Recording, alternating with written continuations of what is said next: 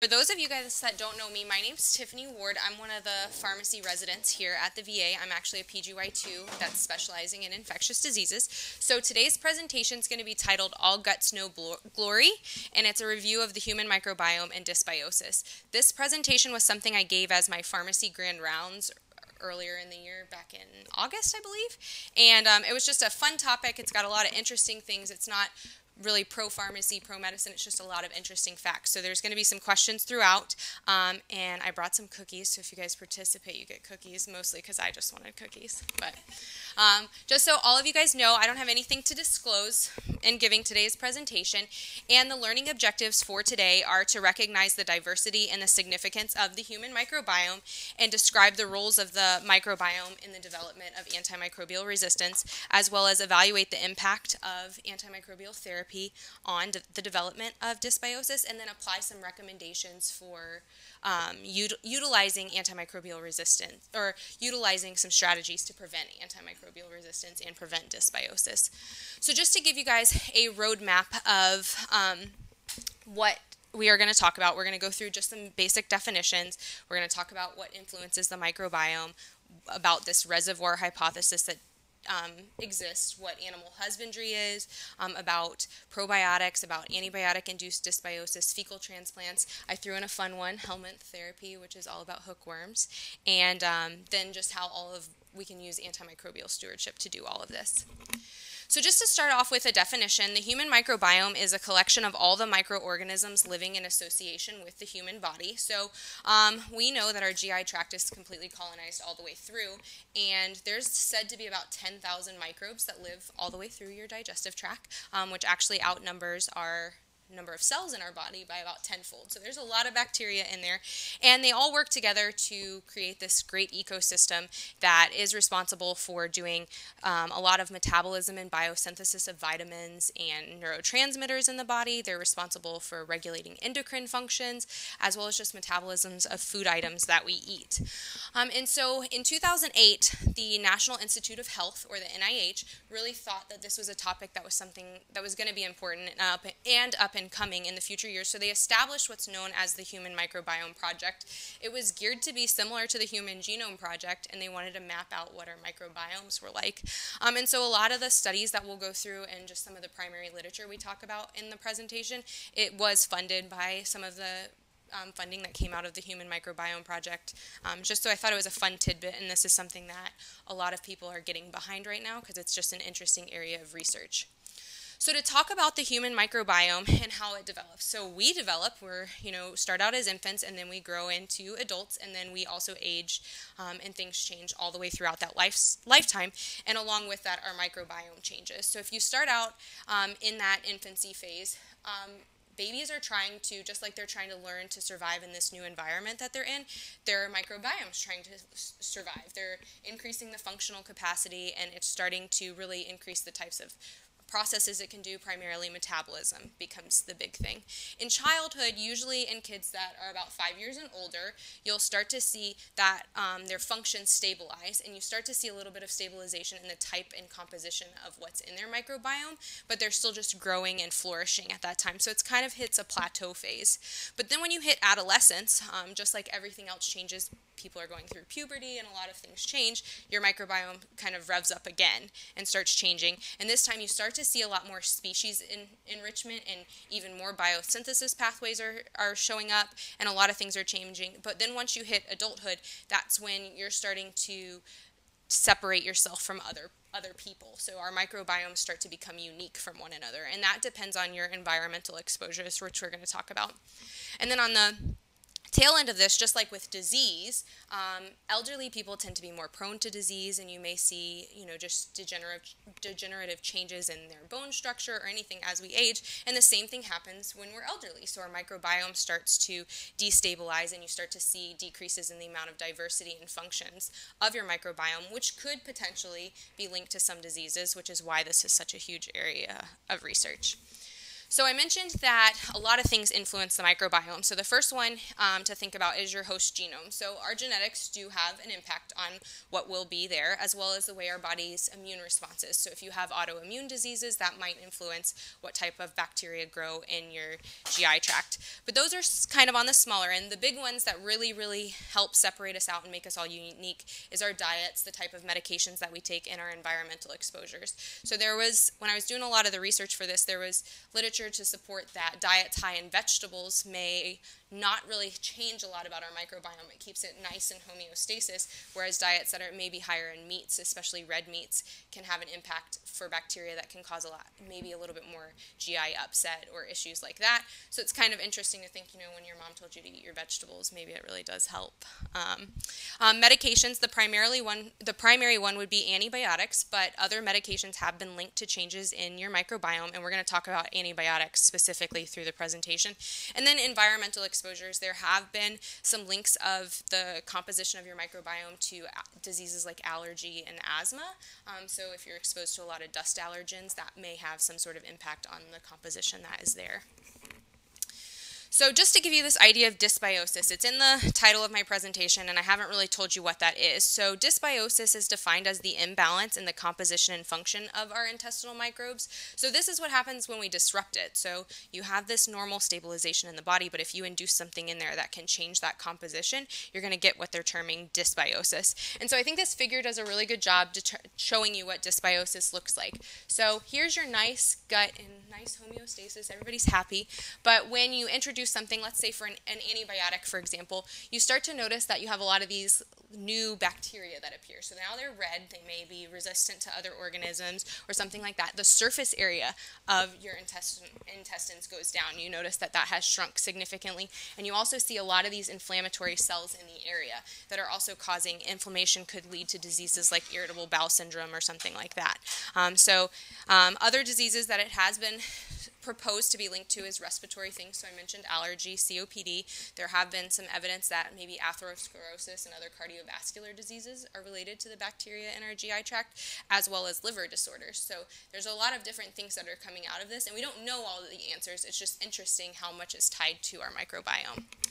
So first question, I got to get you guys to participate. It's easy. But dysbiosis of the human microbiome can occur due to changes in what? Is it A, the diet, B, your altered immune system, antibiotics, or exposure to dust allergens, or all of the above? You all get a cookie. There's sugar and chocolate chip for later, so thank you. But yeah, so super easy, all of the above, exactly. We talked about it, I made it easy for you guys, so everything can have a big impact on it. So what I want to talk about is microbial resistance. So this is an ID talk, so I wanted to focus a little bit on the ID component of this. So if we go on and we talk about the reservoir hypothesis. So what this is when you look up microbiome literature, it talks about how resistance can be transferred within our microbiome. And this hypothesis basically says that our intestines, particularly, are a reservoir for resistance, and that's the term that's used. But what is in the components of this are basically that bacteria can do three different things in terms of resistance. So they can share resistance among themselves, so they're living happy in your intestines, and they can pass plasmids or different types of DNA to one another just while they're sitting there, living their lives in your intestines. They can also acquire resistance genes from bacteria passing through the GI tract. So let's say you ate some chicken or pork or something like that was contaminated with bacteria. If any of those are carrying any of that bacteria that's passing through your GI tract carries resistance genes, in that short period of time that it's there, those bacteria that do live in your gut can actually acquire some of that resistance. But then they can also donate resistance. So let's say the bacteria passing through doesn't have resistance genes, but your microbiome does. They can donate some of their resistance to those bacteria passing through, and then when they get eliminated, potentially if you're contaminating some sort of surface, resistance can spread to other people. So those are the three ways I think of sharing, acquiring, and donating as the three ways that this can happen. And this is pretty basic. You guys probably recognize some different mechanisms of resistance. So there's just conjugation, which is similar to like the AMP-C beta-lactamases that you might see in some of our things. And that's a plasmid-mediated approach. So plasmids are shown, let's see, where it's kind of, here's the plasmid. So you can have like the direct connection between the two, and the plasmid can just transfer over. You can also have just phage transduction, which is having like a bacteriophage released from a virus that can bring DNA to the bacteria, or just natural transformation, which is when a bacterial cell dies and DNA gets released into the environment and it can get taken up. And this isn't all encompassing, but just some of the basic ways that this stuff can happen. The next thing I want to bring up is this idea of animal husbandry. So I mentioned that you can get resistance from the foods that you eat. So we do a lot of antimicrobial stewardship. We do a lot of things to reduce the amount of antibiotics we're using in humans, but a lot of the antibiotics that we use are actually used in food, the food industry, particularly with animals. So animal husbandry is defined as the science of breeding and caring for food animals. So this is basically what happens is farmers that have animals on site, they may feed their cows, chickens, pigs, whatever, food that is enriched with antibiotics. And the primary goal of doing so is for growth promotion. That's why they give it. So they're giving subtherapeutic doses to help make those animals bigger, stronger, so that when you go to the grocery store, you have this nice hefty steak or piece of chicken breast or something like that. But they do also use them for disease prevention and treatment. But for the most part, they put them in there for growth promotion. And what happens is if they're exposed to these antibiotics, resistance can develop, and then you can get exposed to that resistance from direct contact. So typically the farmers may, if they're working with the animals there, they can be directly exposed to the resistance, or it can be passed to you via the food chain. And that's something scary. And just to give you the numbers here is, well, that is pretty. That should say 20 and 80. Where they are, I don't know.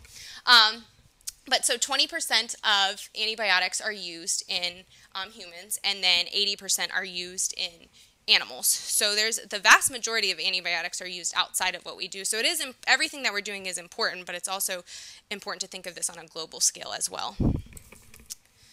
So I want to give you guys an example of a study, because I'm just telling you all this information and I got to back it up, right? So there was a study done, I can't remember where this was done, I want to say it was in Germany, but basically what they did is they administered the pigs on a farm a diet that consisted of these 3 antibiotics, one of which is penicillin, and they had 2 groups. So one group got the food enriched with antibiotics, one group didn't, and this is what their microbiome looks like. So the way this is structured, you have the non-medicated group in these first 2 columns and the medicated group in the second 2 columns. But if you look at them at baseline at day 0, both groups are kind of similar, right? There may be a little variation, but for the most part, you have a pretty even consistency and everything's the same between the 2. But if you look at days 14 and days for the medicated and the non-medicated group, you'll really notice a lot of difference in the proteobacteria that's in their GI tract. So things are changing, and some of that proteobacteria that was actually identified in here as being really different between the groups was linked to resistance genes. They went on further to look at the pigs that were involved in the study, and they did identify that the ones in the medicated group were significantly larger than the ones in the non-medicated group, but they also had a lot more resistance bacteria in their microbiome. So those results are shown here. So that was done at 14 days. So at the same time they ended this, you saw a lot more antibiotic resistance, but they were larger. So that comes with the trade-offs. We think that's bad because there's more resistance, but they're like, ooh, my animals are bigger, I'm going to get more money. So there's a lot to think about there. Second way to think about this is in patients that were this one was done in the Netherlands, and so what they did is they actually looked at the transfer from animals to humans this time. So they looked at chicken breast samples that were sold in the grocery store, and they tested all of the samples that were put in the grocery store, and they identified that 98% of these samples had an ESBL containing gene in them.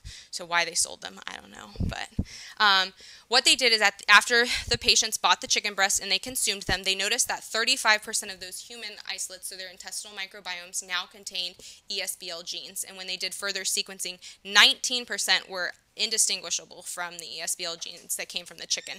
So maybe not all of them are coming from, not all of that resistance is coming from the food, but some of it is, and there is evidence of transfer.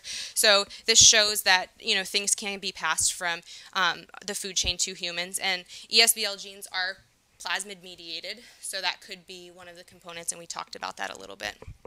And just to show you a map, this doesn't really pick out anything in particular, but it talks about E. coli resistance and how it's it's growing and it's an issue, and so it's something that can also be passed in the food chain. So our national rates are about 7.5%, but in Florida we're up at 8.9%, so we're a little bit higher. So it's just something to keep in the back of your mind that if we can do anything we can to reduce resistance rates, it would be a good thing. So we'll talk about how to do that.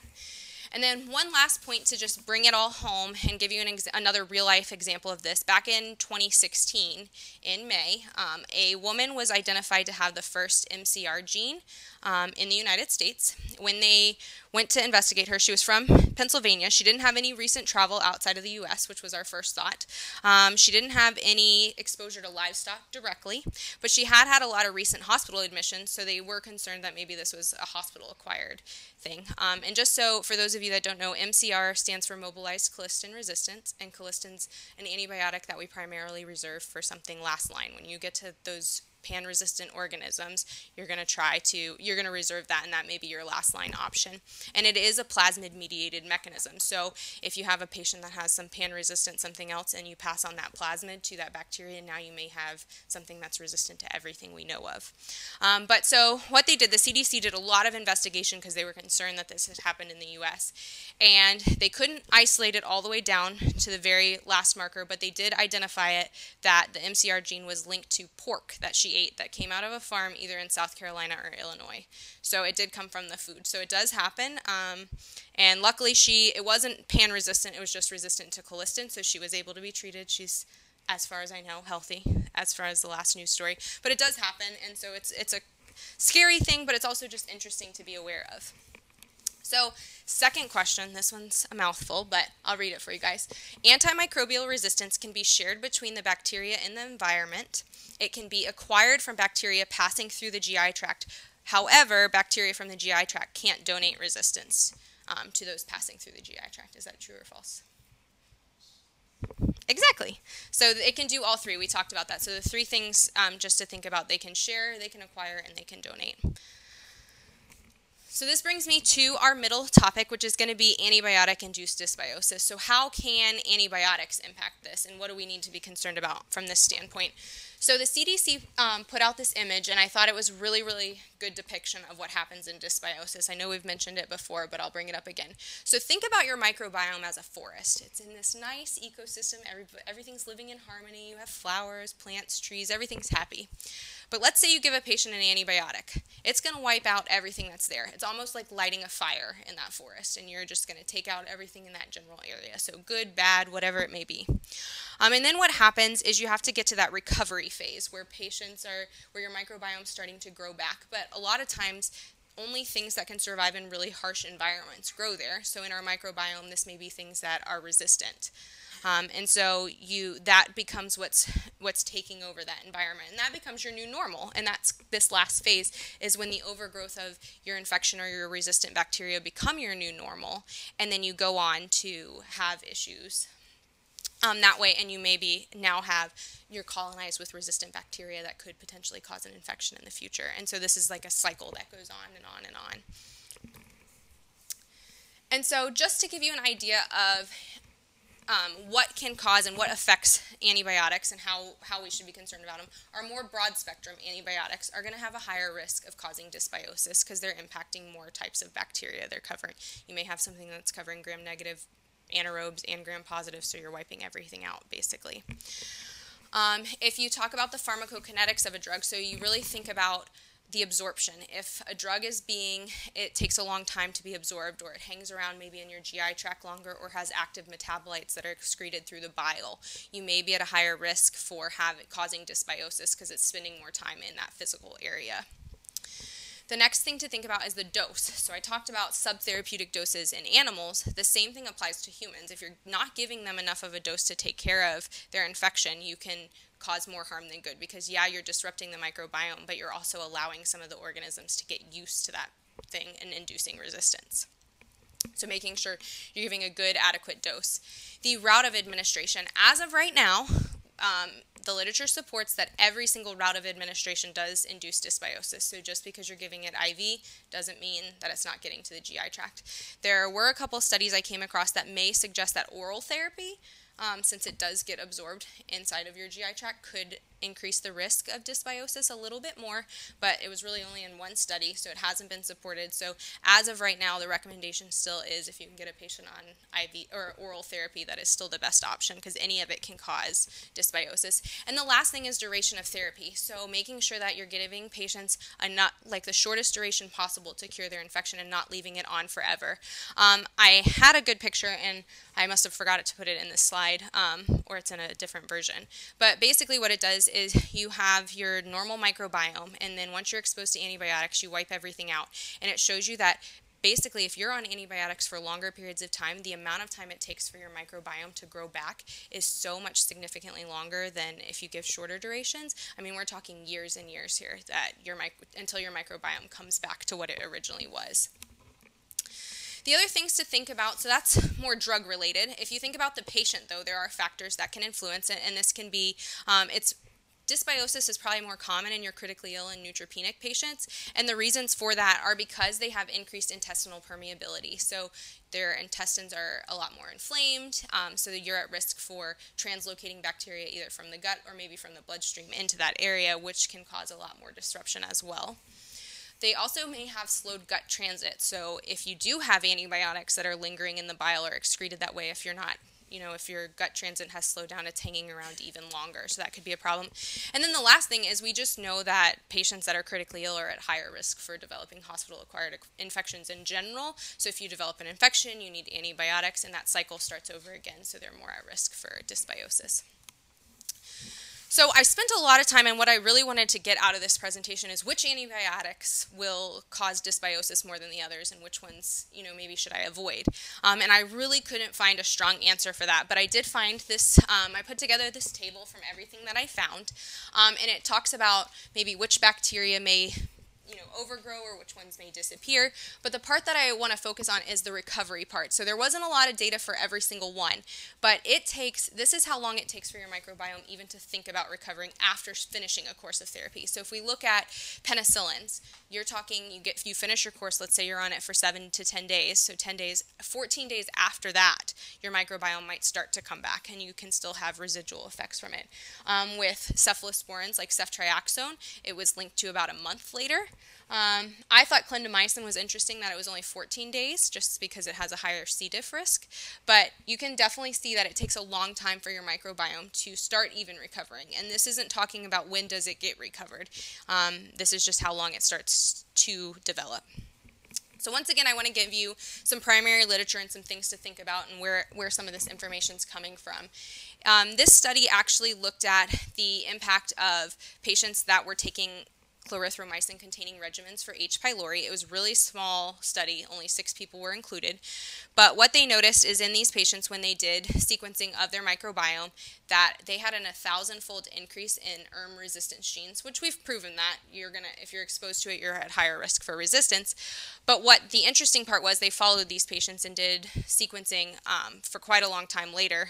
They were checking it basically every year, and they noticed that this resistance lingered in their GI tract for 4 years, and even at 4 years was about when they started to see their microbiome starting to come back after just a single 14-day course of clarithromycin for H. pylori. So we're talking, like I said, years and years here for these patients. The next study, to give you a little bit more evidence about this one actually compared your oral microbiome versus your gut. So you're colonized all the way through, but what they noticed was that in patients that took antibiotics, their diversity of their microbiome in the oral cavity, after like ciprofloxacin or even clindamycin, I think they even looked at amoxicillin in that component, but it was only affected for like a week, and then it just bounced right back.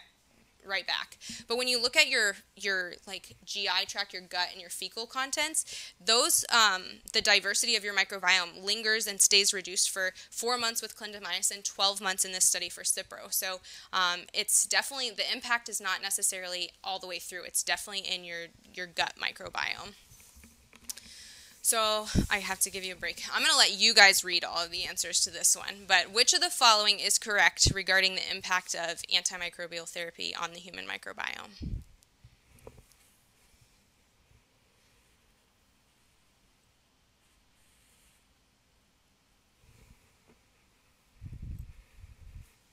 Ideas? Nobody wants to? D? Yep. D, exactly. So we said earlier that all of the routes will do it, so it doesn't, IV is really not the big one, but any of this stuff can happen. So this brings me to my last part, and I want to spend the bulk of the presentation, so this will be the bulk of today's discussion on prevention and preventing dysbiosis and what can we do. And this is going to focus on non-pharmacologic things. It's going to focus on pharmacologic things, what we can do as pharmacists, as physicians, and also how other specialties can get involved as well. So the areas we're going to talk about are infection control, probiotics, fecal transplants, helmet therapy, which is kind of fun. I don't know, it was an interesting one I came across. And then antimicrobial stewardship, and we'll bring it home with that. So if we talk about infection control, both the CDC and the World Health Organization make recommendations for what we should do in terms of infection control to prevent the spread of resistance or infections across the board. And I think we are all probably very familiar with all of these. You know, wash your hands before you go in and out of the room, personal protective equipment. If you have one of those signs out front that requires a mask or a gown, just gowning up just so that you're not transferring anything between patients. But I think the ones that stick out to me the most here are more the things of environmental cleaning and changing of bed sheets and bed linens, as well as appropriate waste disposal and cleaning patient care equipment. So we all know what we have to do when we go in and out of those rooms, but there's other specialties, especially our environmental group, that is responsible for cleaning the rooms, and their job is very important to preventing some of these things and the spread of resistance. So I think that's something just to keep in the back of your mind, is it's not just us that have to do everything. It's in a giant team of us and a big group that has to be involved in this. And we won't go through this, but I included it just as a sample of hand hygiene. I think we've all seen the diagram of how to do it, so if you guys really want to, at the end of the presentation, I can come back to this. But the next thing I want to talk about is probiotics and where things stand with probiotics. So the goal is to maintain and restore gut homeostasis, and we can do it by the oral route, but the problem is that there's so many different forms of probiotics. So there's Lactobacillus, Bifidobacterium, there's Saccharomyces boulardii, which is like a yeast-based probiotic, and we really don't have an answer to where this stands, and I'm not going to be able to answer all of that for you, but I can tell you what the literature says, and hopefully we can come up with a good answer. And I looked at a couple other studies in preparing for this as well, so we can talk about some of that. But this one actually looked at a very specific strain of an E. coli probiotic. It looked at 69 patients that were in a long-term care facility that had multi-drug resistant E. coli in their urine or feces, was how it was identified, and the probiotic strain they used was called Nissl 1917. I don't think we have it here, but it was interesting because this was one of the few studies that I found that really picked one probiotic to look at.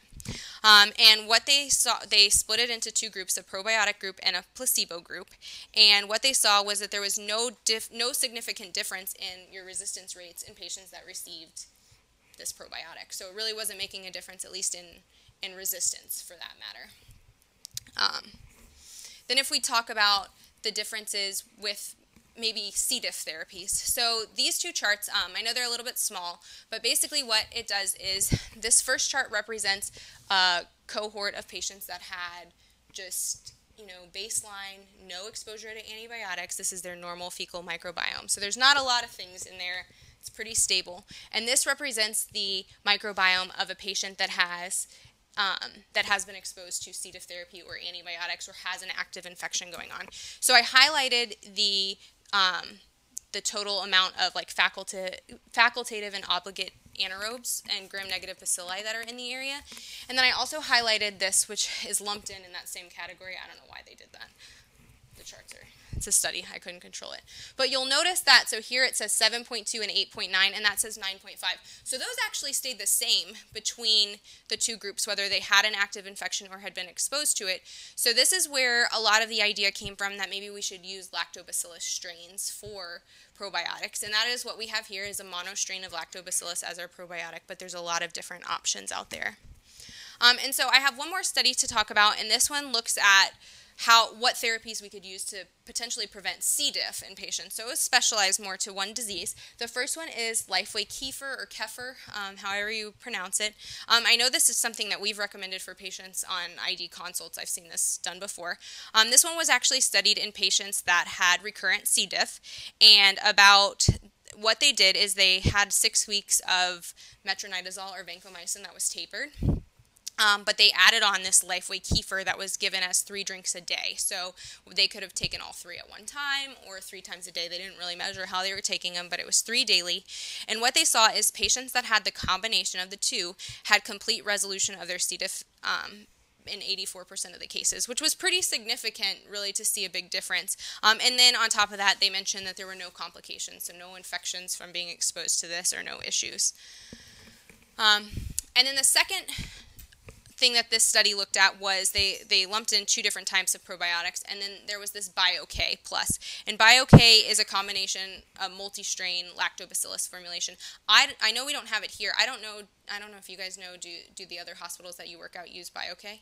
I think Florida Hospital was the one that was the guy. Because there's one of our former fellows who is kind of high up in their admin now has a vested interest in this product. And sits on the board as well as Stu Johnson, Heinz VA. Yeah. So, yeah. When I did rotations as a student, there were a couple hospitals that this was their formulary thing, so I thought it stuck out. I know we don't have it, but he was saying that they have reduced rates of C. diff and things like that, but I don't know. And that's what this will actually say. So there was a hospital in Canada that had this massive increase in C. diff. That's where it's based. Yeah. So massive increases, and what they decided is we have to do something about this. Like, if our C. diff infection rate is so high, what can we do? So they introduced BioK to any patient that was on an antibiotic. It was started between 2 and 12 hours before, like within antibiotic therapy, and continued for at least 30 days, regardless of duration. Now, if duration was longer, they continued it until the antibiotic was stopped. And what they reported is that they had their C. diff incidence decreased to 2.3 cases per 10,000 patient days from 18 cases per 10,000 patient days. So that's a pretty significant decrease, and it's saying 39%. So that's where all this evidence for BioK and giving probiotics at the same time as patients. So those are the primary literature I've reviewed. But since I've given this presentation in August, I did read up on a couple more meta-analyses that really talked about different things. So just to give you a heads up of what else is out there, a lot of the issues with a lot of the literature is that they are lumping together patients that have that are used for primary prevention versus secondary prevention of a C. diff infection. And so when you lump them together, we aren't really able to identify when we should use this, when in the course we should use it. Nothing has been standardized in terms of dosing or the formulation to use. Nothing has been standardized in terms of the frequency, like how many times a day should we dose, how long should we give it, and so those are a lot of the issues, and that's what comes up in every single one of these meta-analysis. And if we got on Google right now, I swear to you, I could pull up as many studies that say to use probiotics as to not use probiotics. The other thing to think about in these patients is in all these studies is who they excluded. So they excluded patients that were primarily immunocompromised, patients that were pregnant, patients that maybe had baseline GI disorders like irritable bowel syndrome. And did I say immunocompromised? So that was the big groups. So, and the reason they exclude those patients is because there's concern of the adverse effects. So in an immunocompromised patient or maybe a critically ill patient, I talked about how they may have increased permeability of their GI tract. So if you're giving them an active probiotic, is there a risk for bacteremia? And some of the studies comment on it and some don't. So right now, I wish I had a really good answer for whether or not probiotics are recommended. But right now, the evidence is increasing. There's a lot more out there. Just since I gave this presentation, I saw way more studies that I didn't see the first time. But everything still remains mixed. So the thing is, I've mentioned we need to determine, what to use and when to use it. But I think the end goal is, I think in certain patients, it's definitely worth a shot to try. If you're getting to the point where you don't have anything else, and they really aren't one of those high-risk patients, they aren't immunocompromised or pregnant or something like that, it's worth a shot. I mean, it's shown, all these studies are showing no issues, but they just may not have studied it in those settings. Did you come across when you were looking at these if there has been a case report of bacteremia secondary to probiotics that was directly linked to gut inflammation? I didn't see any that were directly linked to just gut inflammation in critically ill patients, but you can pull up a lot of case reports of bacteremia linked to, yeah, like lactobacillus. But I didn't see anything from that swelling. But so that's the issue, and since there is no answer, and when you read the studies, it's really funny. There's like one paragraph that says, no adverse effects, and like there's nothing that's really studying the safety either. So there's just a lot of things to think about. So my answer now is just think of it case by case and see what to do. So I hope that helps. The next thing is fecal transplants. So fecal transplants, I assume most of you guys have seen one, right? Or done one? Okay. So the goal is basically to re-achieve a good colonization in your GI tract and get you back to a baseline. And it's done, it can be done by, you're giving fecal flora to a patient. It can be done via like an upper exposure, so down a GI tube, but you can also do it lower, which would be like a retention enema type procedure. And what it's been shown and proven to do at this point is it does decrease the rates of C. diff, and it's become something that we are using more frequently in patients that have severe recurrent C. diff. But its role in other conditions is starting to be studied a lot more, and we really don't know where it's going to play a role there. So it might be something we're doing more frequently for other things. But if we look at it particularly for C. diff, because that's where it's studied right now, this was a meta-analysis that included 11 studies. None of them were randomized controlled trials, so everything was observational. But there was a total of 273 patients that did have C. diff that were treated with fecal transplants, and they found that about 90% of those patients had clinical resolution of their C. diff, which is really, really high, and it's become a really good option for these patients. The thing that I thought was interesting for this was that lower GI administration of the fecal transplant, so via a retention enema, actually had slightly higher rates of resolution compared to our nasogastric administration. I know we're doing it all upper right now. This is the only time I've ever seen that commented. I tried to find other studies that supported it as well, but that might be something that comes out in the literature in the future, that there may be a procedure that's preferred over the other. I know when you're doing it lower, it takes a lot more time than doing it upper, so there's a lot of pros and cons to it. But basically, we know now that it holds considerable promise for recurrent C. diff infections, and it would be good to see randomized controlled trials to support it, but I don't know that anybody will pursue that, and I'm anxious to see what the new C. diff guidelines say, like where it falls in therapy as well. Is that the ACSB trial? Oh, is it? Oh, good. That's even more interesting. Maybe you don't have to get a tube. Capsules are better. Is that lower delivery via endoscopy or retention enema? It was enema in this one, yeah. So it was just interesting to see that, like, maybe I don't know if since it's right there, I have no idea how it's working. So then this brings me to, I mentioned that it might have a role in other diseases, and I've touched on this throughout the presentation, but there's this theory of crosstalk with our microbiome, and that it's linked to a bunch of these different diseases. I mentioned asthma and COPD earlier. I mentioned inflammatory bowel disease, atherosclerosis. Another one that's interesting is obesity, and I think this one was proven actually.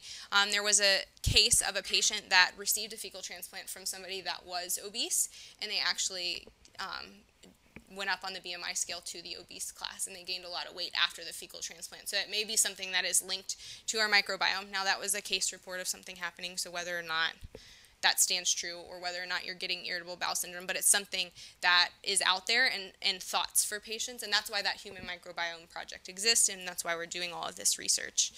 But what's cool is I did find this one study where they gave fecal transplants in patients that had blood disorders, and what they saw was in the patients that had these different blood disorders, I can't even remember what they all are, sorry, but patients had complete decolonization, like 75% of the time, and basically when they did that, they concluded that these patients, the blood disorders, their frequency of having issues with it and coming to the hospital for their issues diminished by quite a significant amount, about 75%. And they found it safe in these patients. There were no episodes of bacteremia, there were no issues, and their GI tract was completely colonized, and they had eliminated their diseases. And there's things coming out about using them in patients with irritable bowel syndrome or something else, but this was just one I found that was fairly recent that I thought was interesting.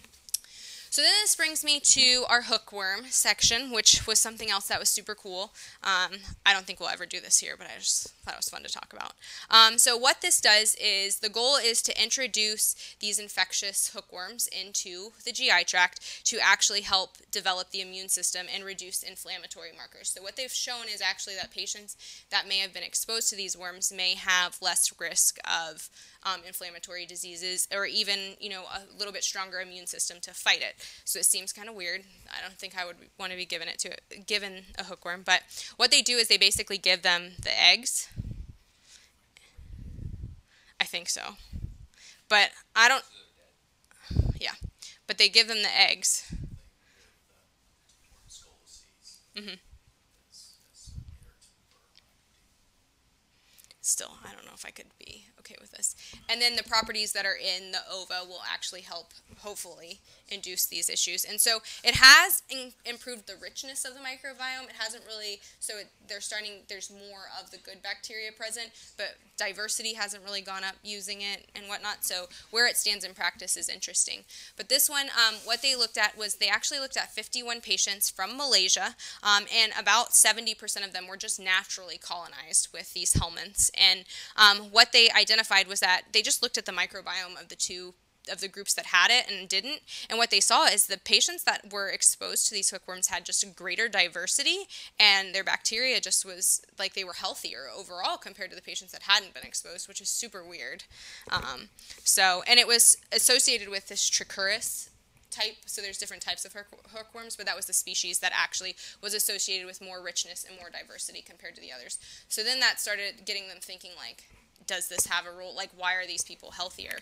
And so they looked at patients that, they used it actually in patients that had gluten allergies, basically, and they exposed patients to these ova, and there were only 8 patients included, so once again, really, really small. And they identified that there was no significant difference in the diversity between the patients that had been exposed to the ova, but they did have an increase in bacterial richness about 52 weeks afterwards, so whether that has a role in preventing diseases or not, and that was also at both 36 and 52 weeks. But the other component to this was, so what they did is they exposed the patients to it, and they were increasing the amount of gluten in their diet. So I didn't include it on here because I just wanted to focus on the hookworms, but they did increase the amount of gluten in their diet every single day, and all 8 of the patients were able to tolerate gluten in their diet without it. So whether it may not have a role in like C. diff or something like that, but I don't know if I don't know. I just thought it was really cool, and I was like, this seems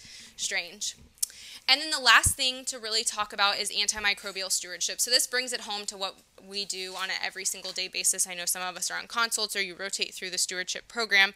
But right now where it stands, that antibiotics are fantastic drugs. They reduce mortality, they prevent infections, and they're great, but they don't come without the consequences that we know about. And right now the estimate from the CDC is that 20 to 50% of antibiotics are unnecessary or inappropriate. So that could be they're giving them for things that aren't bacterial infection, or they're giving the wrong dose or the wrong duration of therapy, and so that has an impact. We've talked about that before. And so what this does is it just provides no clinical benefit for the patient. So you're just giving them more side effects. You're not making them feel better potentially, and you're increasing the risk of those adverse reactions. You're increasing resistance, and you're increasing healthcare costs if they come back in for types of infections.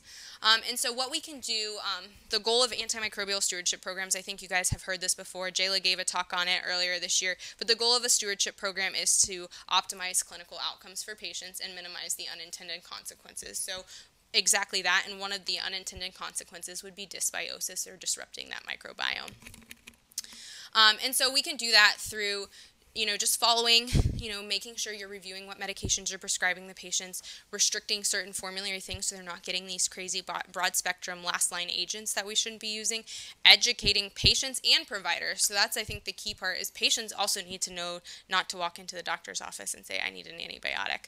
And so that's a big component. And then just following the guidelines. They're there for a reason. They recommend durations of therapy. And sometimes you do have to go on it, but document why you're doing that so that everybody can can understand that. And so these are a list, and I had these in here mostly for when I gave this as my pharmacy grand rounds so that the pharmacist would understand what we do on an every single day basis. But so you can just, these are ways that we can do stewardship. I think the big one to focus on is just avoiding the unnecessary use of antibiotics.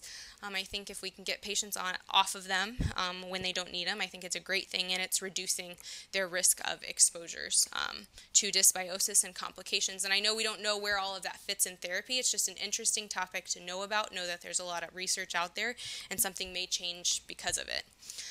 And then I just want to tell you about this patient case that was really interesting, and I think it brings it home to our VA. So if you're practicing here, it's something that has gotten close to home. So there was a 45-year-old female patient that did travel to India. She was unfortunately involved in a motor vehicle accident, and she is now a C4 to 5 quad, and she spent 1 month in New Delhi Hospital when she was over there. She did end up having the tracheostomy placed, and she came here, and she had subsequent infections, but she ended up being colonized in her lungs with Pseudomonas. And if you look at this, this is one of her Pseudomonas cultures. They're all R's, so they're all resistant.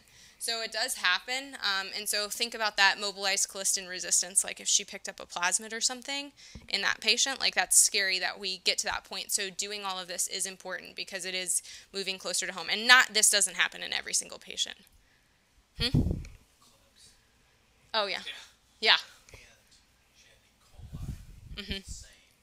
And those were both NDM1s. It was our first NDM1 she got from when she was in New Delhi. She was in a car rental together. She didn't like Western medicine. She wanted to learn Ayurvedic. So, and then they come back here, and then it's here, and so it's just something that's out there. And we talked about the food products, like where does the food come from? Is it coming from other countries that are potentially bringing things in? And so it does happen. So then I have one more question for you guys, and I decided to make it case-based so we can apply all of our knowledge, okay? So we have a 65-year-old male that's admitted to the hospital with their 3rd recurrence of C. diff.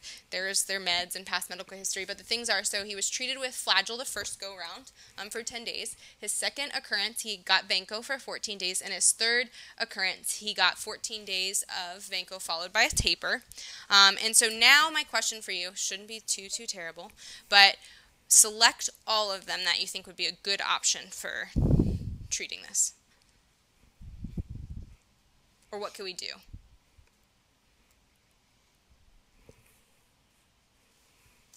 Dr. Ayler wants to jump right to D. And that's, speaking of the reason I did that. So everything but D. Like D was just a fun one for us to learn about, but I don't think it has a role in therapy just yet. But we can definitely apply all of our infection control to that.